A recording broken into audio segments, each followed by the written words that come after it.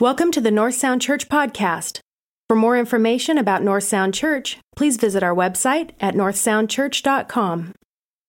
To see you all this morning. Thank you for joining us for worship.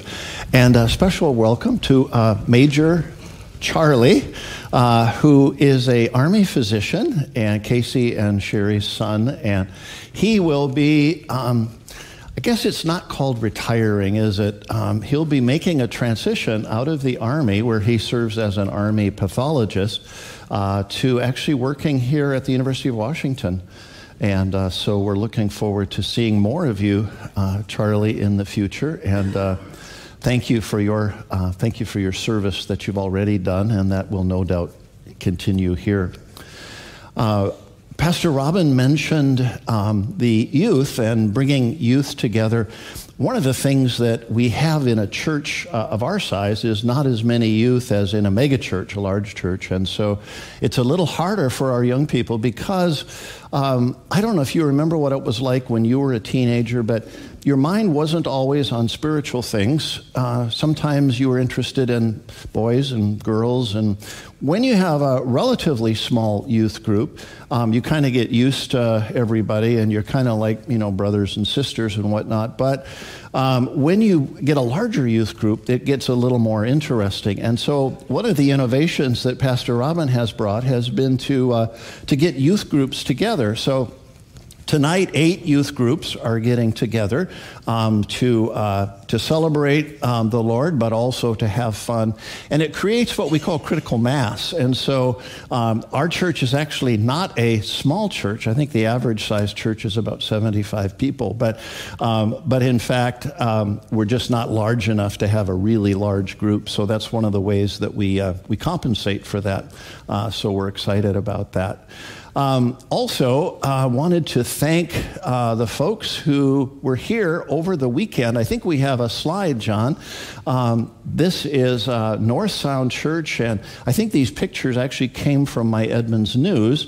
We love to support the community when we can, and over the last 3 days, Jim and Corky and Brian and Casey have been very involved in facilitating this. And it's really kind of fun because of all of the young people that are engaged. These are high school students that are doing different version vocal and instrumental jazz. We also want to express our condolences to Erlene. Erlene Stevenson's older sister passed away, and we saw Erlene in the first service, but you can remember her in prayer. So this morning, we are going to do something that is not radically different, but a little bit different. Most of the time at North Sound, when I preach or someone else on the team preaches, we typically do a topical sermon where we have a theme, and then we bring in a number of other scriptures around that theme. Today, in our Journey to the Cross series, we're going to do something a little bit different, and this is going to be an expository approach, and this is where we go verse by verse. And we're going to be looking at John chapter 3. And so the reason for mentioning it to you is I often say, open your Bible or your device, but today I really want to encourage you to do that because it's expository and we're just going to go down the verses. So I encourage you to either find the Bible that's should be in a pew rack in front of you somewhere, or else your own device. John chapter 3 is where we're going to look together today.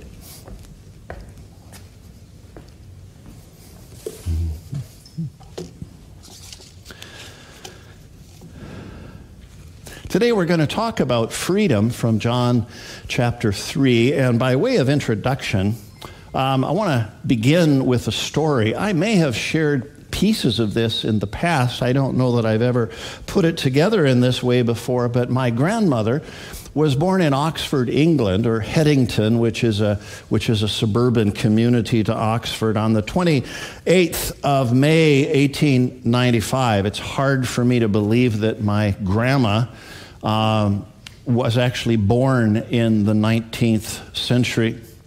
Grandma was baptized a few months later at Holy Trinity Church in Headington Quarry. Holy Trinity Church in Headington Quarry became famous not because of my grandma's baptism. Does anybody know why it's a famous church? It's the church where for decades C.S. Lewis worshiped, and C.S. Lewis is buried in the churchyard of Holy Trinity Headington Quarry. And when Grandma was just 16 years of age, think about that. That just keeps getting younger all the time. 16 years of age, Grandma became an indentured servant. An indentured servant is sort of a modern slave. It's where there is a contractual relationship for someone to serve a family as a servant. And I really don't know how Grandma thought about this. And I don't know what the motivation was behind it, but she became an indentured servant to a wealthy family by the name of Pocock. And this wealthy family by the name of Pocock were identified in the census as being, the man of the house was identified as being a gentleman. And in looking up the definition of gentleman, it seems the definition of gentleman was someone in British society, at that time, who had independent means. So they didn't have to work for their living. They had independent means. Well, it seems Mr. Pocock went to Canada from England and went to Saskatchewan, where he was in a homestead in rural Saskatchewan. And my grandma, at the age of 16, became an indentured servant to Mary Pocock to look after Mary's son, John, who was 8 months old at the time. And so they got on the Royal George ship on August 9th, 1911, to sail across the Atlantic. They landed in Montreal, and then they got on a train that took Grandma Mary Pocock and John Pocock to Saskatchewan. It was a difficult time to be an indentured servant.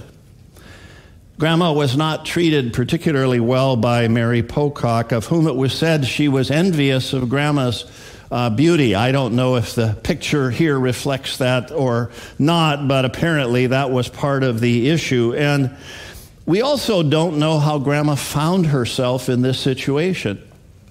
I don't think she wanted to go to Canada. And the question was, why was she going? Was it because her father didn't want to have another mouth to feed, or was it because he saw this as a great opportunity for her to make a future that might be better than the future that she would have there in England? One of the sad pieces of this story is that when Grandma was taken to the ship to go to Canada, never to see her parents again, her father took her there, and his last words to her were, "Big girls don't cry." And at that point, he turned and walked away, and Grandma watched to see if he would turn to wave to her or express some kind of affection, and he never turned around. And Grandma, even up into her elderly years, was troubled by that moment and what that meant for her and in her life. In a very real way, Grandma was like Joseph. You remember the story how he was sold into bondage. And Grandma, in a very real way, was sold into bondage. She was not free. She had to work off her time with the Pocock family. And friends, truth be told, there are many today who find themselves in the bondage of oppression. It may have to do with job or with marriage or friendships or family becoming places of darkness for them. Their existence has large pieces where their very life is sucked out of them in the face of manipulation and control and dependence.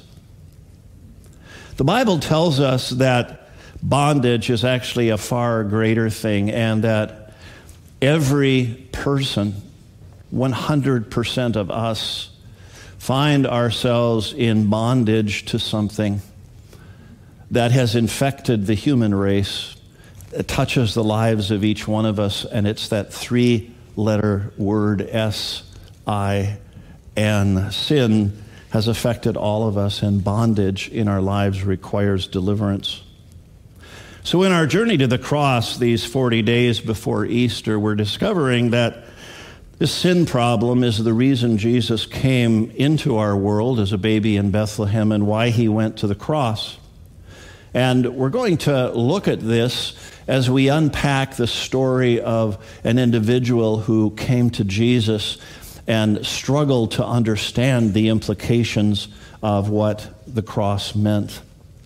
And so now we look at the passage. The first couple of verses describe the problem that we're looking at today. Now there was a man of the Pharisees named Nicodemus, a member of the Jewish ruling council. He came to Jesus at night and said, "Rabbi, we know you are a teacher who has come from God, for no one could perform the miraculous signs you're doing if God were not with him." From this passage, we find out several things about Nicodemus. First of all, he was a Pharisee, and although Jesus had frequent run-ins with the Pharisee, it seems this guy was not just a garden variety Pharisee, but in fact, he was one of the leaders of the Pharisees. It says a ruler of the Jews. He was probably a part of the Sanhedrin, which were the 70 Pharisees that essentially were a council that led the rest of the Pharisees in the nation of Israel at that time. They were under the charge of the high priest. There is reason to believe that Nicodemus was unlike the other Pharisees, however. When we meet the other Pharisees in the stories in the Gospels, their mission was to trip Jesus up, to try to ask him questions he couldn't answer, to get him to say things that would get him in trouble. They were threatened by his popularity as a teacher. But that's not what we see here with Nicodemus. It seems he genuinely wants to learn. He had perhaps seen Jesus, in some teaching or in the performance of a miracle and wanted to know more. And he came under cover of darkness.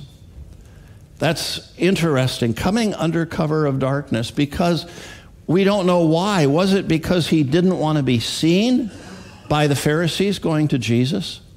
Was it because he wanted to have more time with Jesus in the evening? Was it because rabbis tended to study in the evening? We don't know why it was that he chose that. It may be because he just didn't want to be seen. In the Gospel of John, darkness and night symbolize that which is evil. If you recall, when Judas betrayed Jesus, what we found happening there was that Judas, when he made the decision for betrayal, and you remember he left the Last Supper, when he left, John says it was night. He went into the darkness of night. Nicodemus also lived in another kind of captivity. Incidentally, and interestingly, it's a captivity that many religious people live in today. You see, the Pharisees didn't want to break the law, the Ten Commandments, and so in order not to break the law, they created a fence around the law. So they made laws on top of laws, or rules on top of the 10, to keep them from breaking the 10. But inevitably, that sort of thing doesn't work, because if they felt they were able to do it, then it would lead to pride. But inevitably, they weren't able to do it, and that would lead to hypocrisy, to pretending publicly that they were able to keep all these rules, but privately and in their own hearts knowing that they didn't do it. It's why Jesus called them whitewashed tombs, beautiful on the outside and rotting flesh on the inside. But it seemed that Nicodemus wanted something different, and yet he's a reminder also to us that we can be religious people but not live out the joy and fullness of our faith.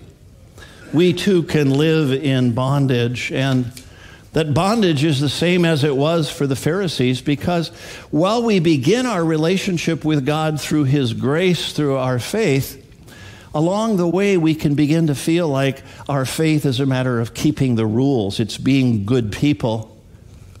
And then we stumble, and then we live in the guilt of not measuring up. This morning we sang a song earlier written by one of the great persons in the history of the church, Martin Luther. He was a lot like Nicodemus. Martin Luther was a monk. He was a spiritual person who had dedicated his life to serve God. But he could never find in his heart the freedom and joy that was supposed to be his by following Christ. Because inevitably, as a monk, he felt he needed to be good. He needed to do good things. He needed not to break any of the rules. And he found himself in terrible frustration because he could never be good enough for God. He always failed. He was in bondage. He was in captivity.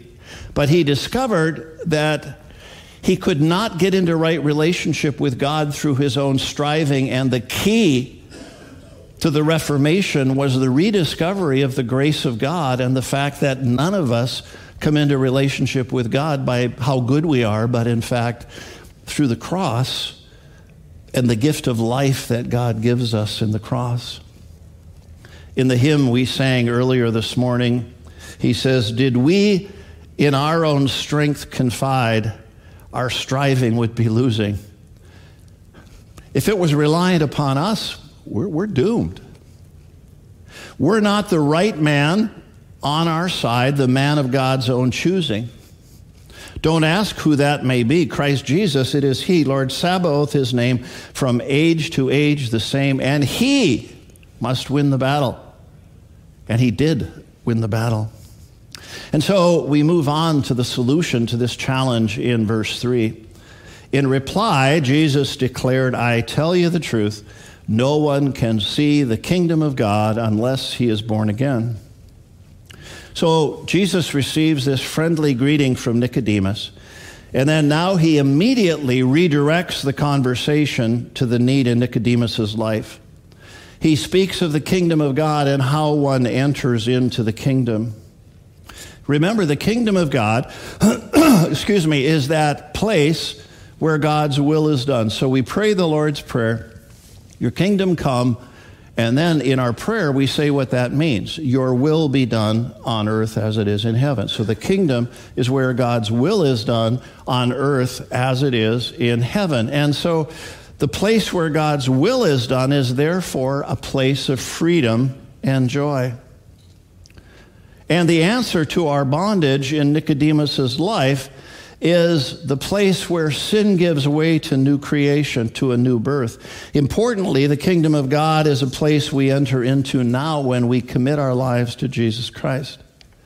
We enter into the kingdom, to his rule and reign. It's crossing a threshold. It's opening a door. It's taking a step intentionally into the kingdom. And we take that step not by being good people, but because of what God has done for us, because of his grace. Jesus' choice of words here is significant. He says, no one can see the kingdom of God unless he is born again. The word see is a common expression for participation and experience. In verse 36, the same word is used regarding seeing life. And it doesn't mean that we view the kingdom. It means that when we are born again, we step into the kingdom and now we experience the kingdom. And it isn't when we die and go to heaven, it's today. Jesus says in order to enter, one must be born again. Some of your Bibles may have a note beside again, the Greek word is anothen, and it can mean equally born again or born from above. And interestingly, they're the same thing. To be born again is to be born spiritually from above by the hand of God.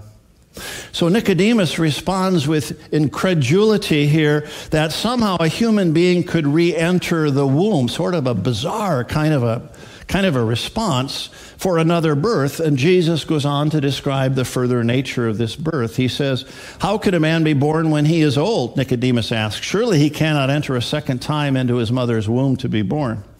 Jesus answered, I tell you the truth, no one can enter the kingdom of God unless he's born of water and the Spirit. Flesh gives birth to flesh, but the Spirit gives birth to spirit.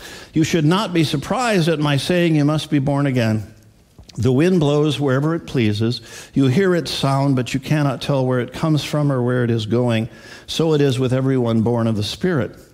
So notice here, it's not about being born in the flesh. It's not about this body. Rather, to be born again is a spiritual birth. Being born of water and the Spirit has been understood in at least three ways. One is the water of birth. Before a birth happens, the water breaks. And so in order to find freedom through grace in God's work on the cross, you need to be a human being to start with. You need to be born.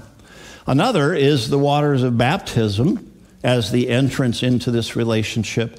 And a third has to do with an understanding of the cleansing that happens with being born again. In some sense, perhaps all of them are valid. Notice in verse 5, it says, Jesus says, I tell you the truth.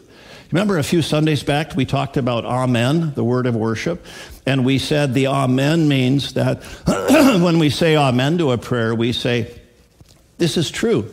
This applies to my life. I get this. And it's interesting here because what Jesus actually says that is translated, I tell you the truth, is amen, amen, I say to you.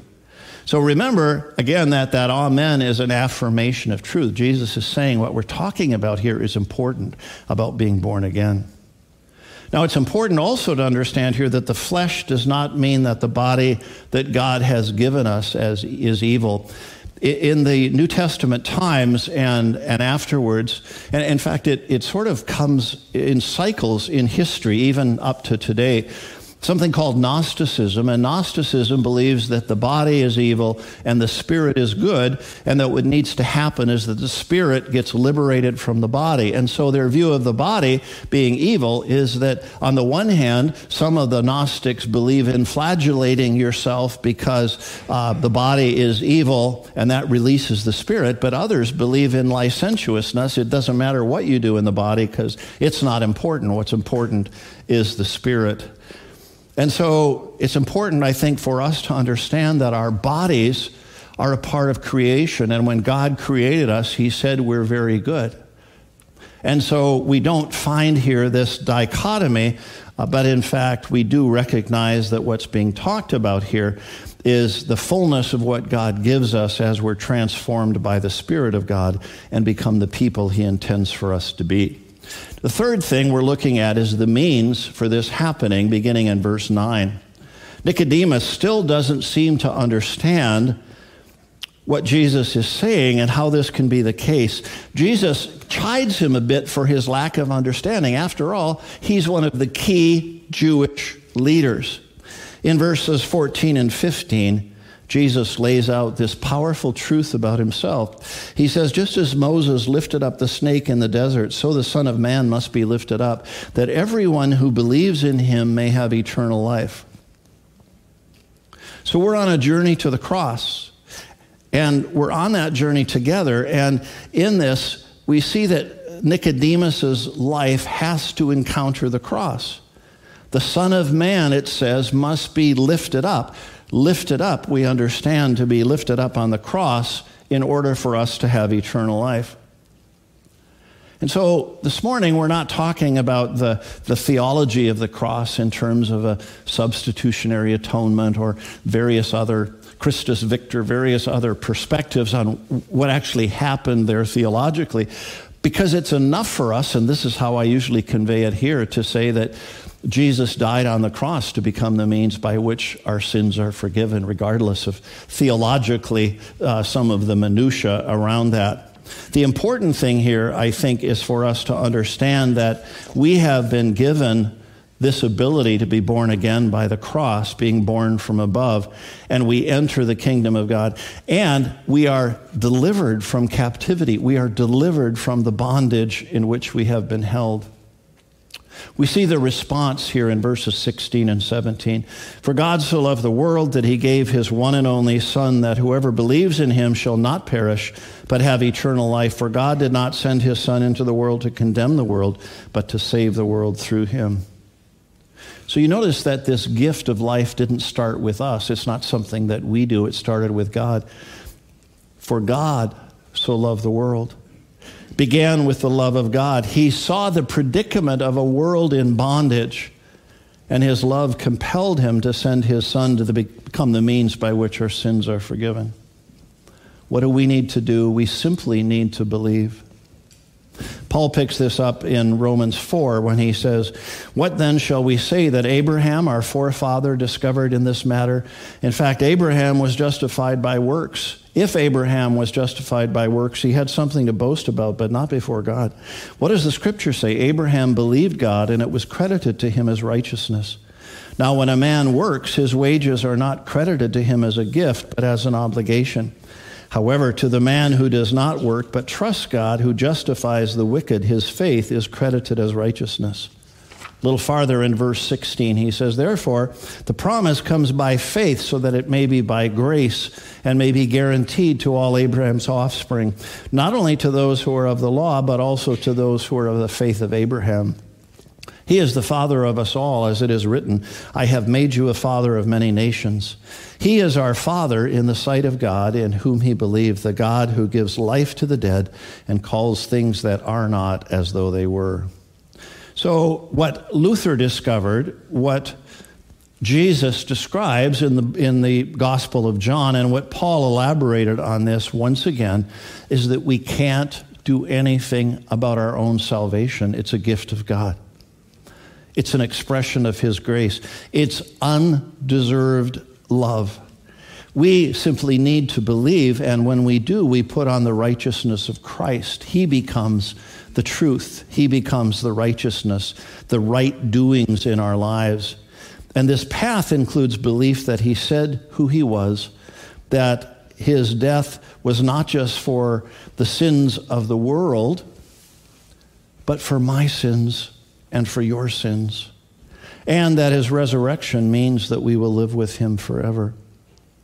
The path is a simple one. It's just saying, amen, amen. It's saying that this is true. It's saying that I am a sinner, that I have been tied by the bondage of sin, and that too often I do that which is not right. I do that which is wrong. We call that confession. Repentance is to say, I don't want to do that, and I lean into Christ because I can't do it on my own, and his grace comes to me, and his grace changes everything. A turning from this leads to an expression of faith, and that guides my life. Too many people live in the expression of bondage in their lives in the midst of darkness and oppression. Jesus said he came that we would have abundant life. His death on the cross brought us freedom from those things that would weigh us down. His death brought us freedom from the rule of sin in our lives. We long for freedom, don't we? Freedom from fear, freedom from addiction, freedom from bondage, from the control of others. Jesus means freedom. Martin Luther King Jr. put it so good when he said, free at last, thank God Almighty, I'm free at last. There's a great picture of the bondage that sin puts in our lives in a movie that came out when I was just a teenager called One Flew Over the Cuckoo's Nest. You may remember, some of you, that movie with Jack Nicholson, and it takes place in a mental health institution, and when we begin to see what's taking place on that particular ward, we discover that the staff, inadvertently perhaps, but the staff seems committed to preserving the dependence of the patients. And so their very actions tend to perpetuate the status quo, and nobody is getting better. Jack Nicholson comes on the ward as a patient, and he sizes up the situation and realizes something needs to be done. And he's rather unorthodox, and he incurs the wrath of the staff. But in an amazing way, the people begin to get better. The patients begin to get better. And it's so evident as we're watching this in the movie that the patients are getting better. But the better they get, the more threatened is the staff, until finally they've had enough, and some orderlies grab McMurphy, Jack Nicholson, tie him down on a gurney, take him in, and do a prefrontal lobotomy that changes his character, his personhood radically. But he had had an impact on the patients on that ward, and the last scene in the movie is when he's wheeled out at night into the ward, and his friend Chief, who is a Native American Indian, a big guy, comes and sees what has happened to his friend, and he takes a large concrete faucet, and he takes it and he throws it through the window, and he jumps out and he runs into the joy of freedom in his death, in some sense. Joy and freedom came into the life of Chief. Through his death on the cross, Jesus Christ has broken the chains of bondage to sin and has given us freedom. One of the things I love about this story in John 3 and the story of Nicodemus is the fact that it doesn't end with John chapter 3 and us wondering, whatever happened to that guy? We see that Jesus of Nazareth was one he allowed to break the chains of bondage that he had as a Jewish religious leader. It broke the bondage of sin and religious rule-keeping. In John 7:50, he's seen standing up for Jesus among the leaders of the Pharisees. And later in John 19, we read this exciting conclusion that includes Nicodemus. From John 19, later Joseph of Arimathea asked Pilate for the body of Jesus. Now Joseph was a disciple of Jesus, but secretly because he feared the Jews. With Pilate's permission, he came and took the body away. He was accompanied by Nicodemus, the man who earlier had visited Jesus at night. Nicodemus brought a mixture of myrrh and aloes, about 75 pounds.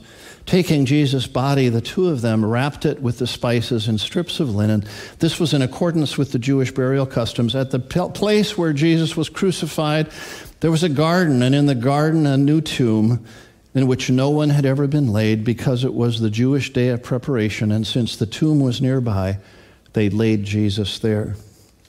Nicodemus indeed appears to have been born again, to have become a disciple of Jesus Christ, and so found freedom from the captivity of which he had lived so many years of his life. Friends, this morning, if you've never experienced this freedom, I invite you to ask Jesus to break that captivity in your life. Some of us who have been followers of Jesus for a while may have forgotten this great inheritance of freedom that we have in Jesus.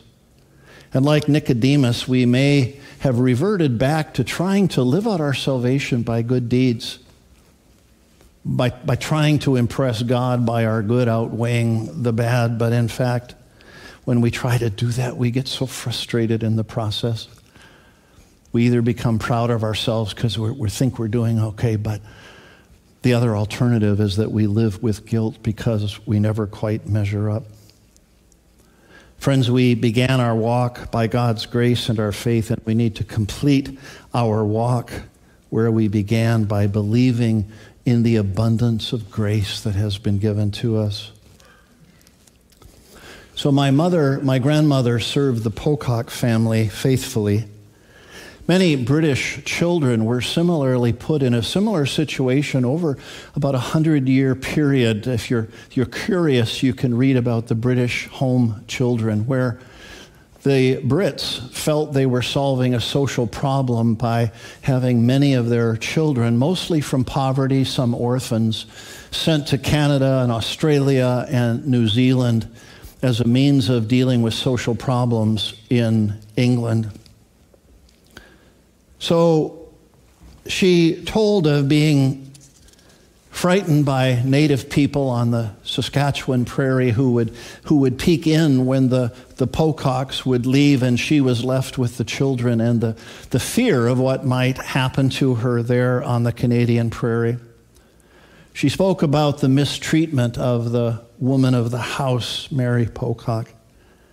One day she wrote a letter home to her mom, and she talked about how difficult it was for her And apparently, Mrs. Pocock was in the habit of opening her letters to see what she was saying back to her mother in England. And on this particular occasion, instead of disciplining her for what she said, she had a measure of compassion, and she released her from her indentured servitude and gave her a very small amount of money, but it was enough for Grandma to be able to move from the bondage that she had been in that captivity, and to go to Winnipeg, where she had some family. And in Winnipeg, one of the relatives had a bakery, and so she began to work in the bakery there in Winnipeg. She discovered in the bakery that there was a persistent young Englishman who she thought was quite cocky, who kept pursuing her. He too had left England at the age of 16, and his persistence paid off, and eventually he won her hand. Their second child was my mom, and you'll see her in the picture on her father's lap there. And I've pondered the fact that if it wasn't for God working in my grandmother's life, releasing her from bondage, from captivity, that she wouldn't have met my grandfather. And as a result, there would be no Barry, and there would be no North Sound Church. Friends, unlike my grandmother, we don't have to work for our freedom. It's the gift of God. Simple grace. And receiving that releases us from bondage and gives us the freedom that God intends for us to have. We have this promise in the Scripture that he who the Son sets free is free indeed. And so as we are gathered now around the communion table, we participate in the freedom that God has given us by dying on the cross and becoming the means by which our sins are forgiven. Let's pray together. Lord, we thank you this morning for the freedom from bondage that we have in you, and that it's not about us and how well we perform. It's about the free gift of grace.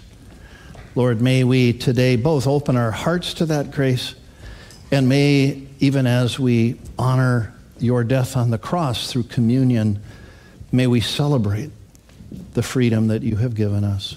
In Jesus' name, amen. I invite you to stand with me if you would. One of the ways that we prepare for our service of communion is to recognize that indeed there are things that come into our lives that affect our relationship vertically with God and horizontally with others. And so in the quietness of our own hearts, I'm going to give you a moment to make sure those things are right. It's confession and repentance. And then together we will join together in the corporate prayer of confession before we have communion together. And so, my friends, let us humbly confess our sins to Almighty God.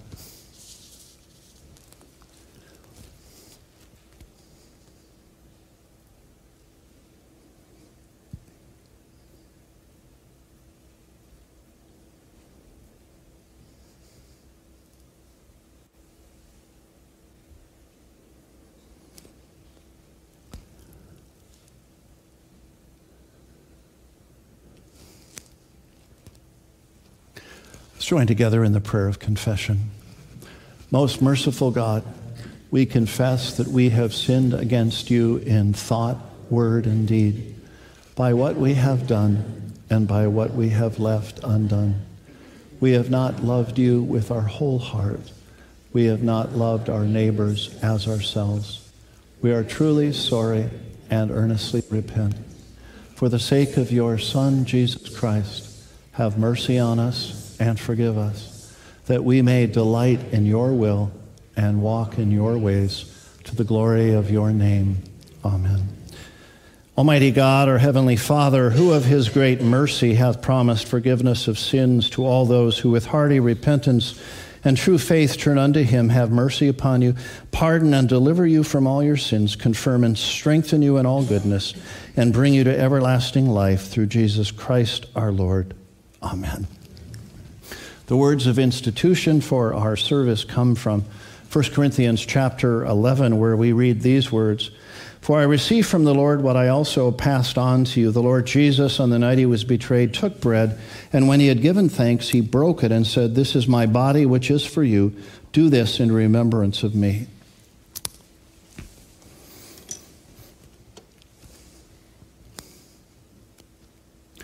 In the same way, after supper, he took the cup, saying, "This cup is the new covenant in my blood. Do this whenever you drink it in remembrance of me. For whenever you eat this bread and drink this cup, you proclaim the Lord's death until he comes."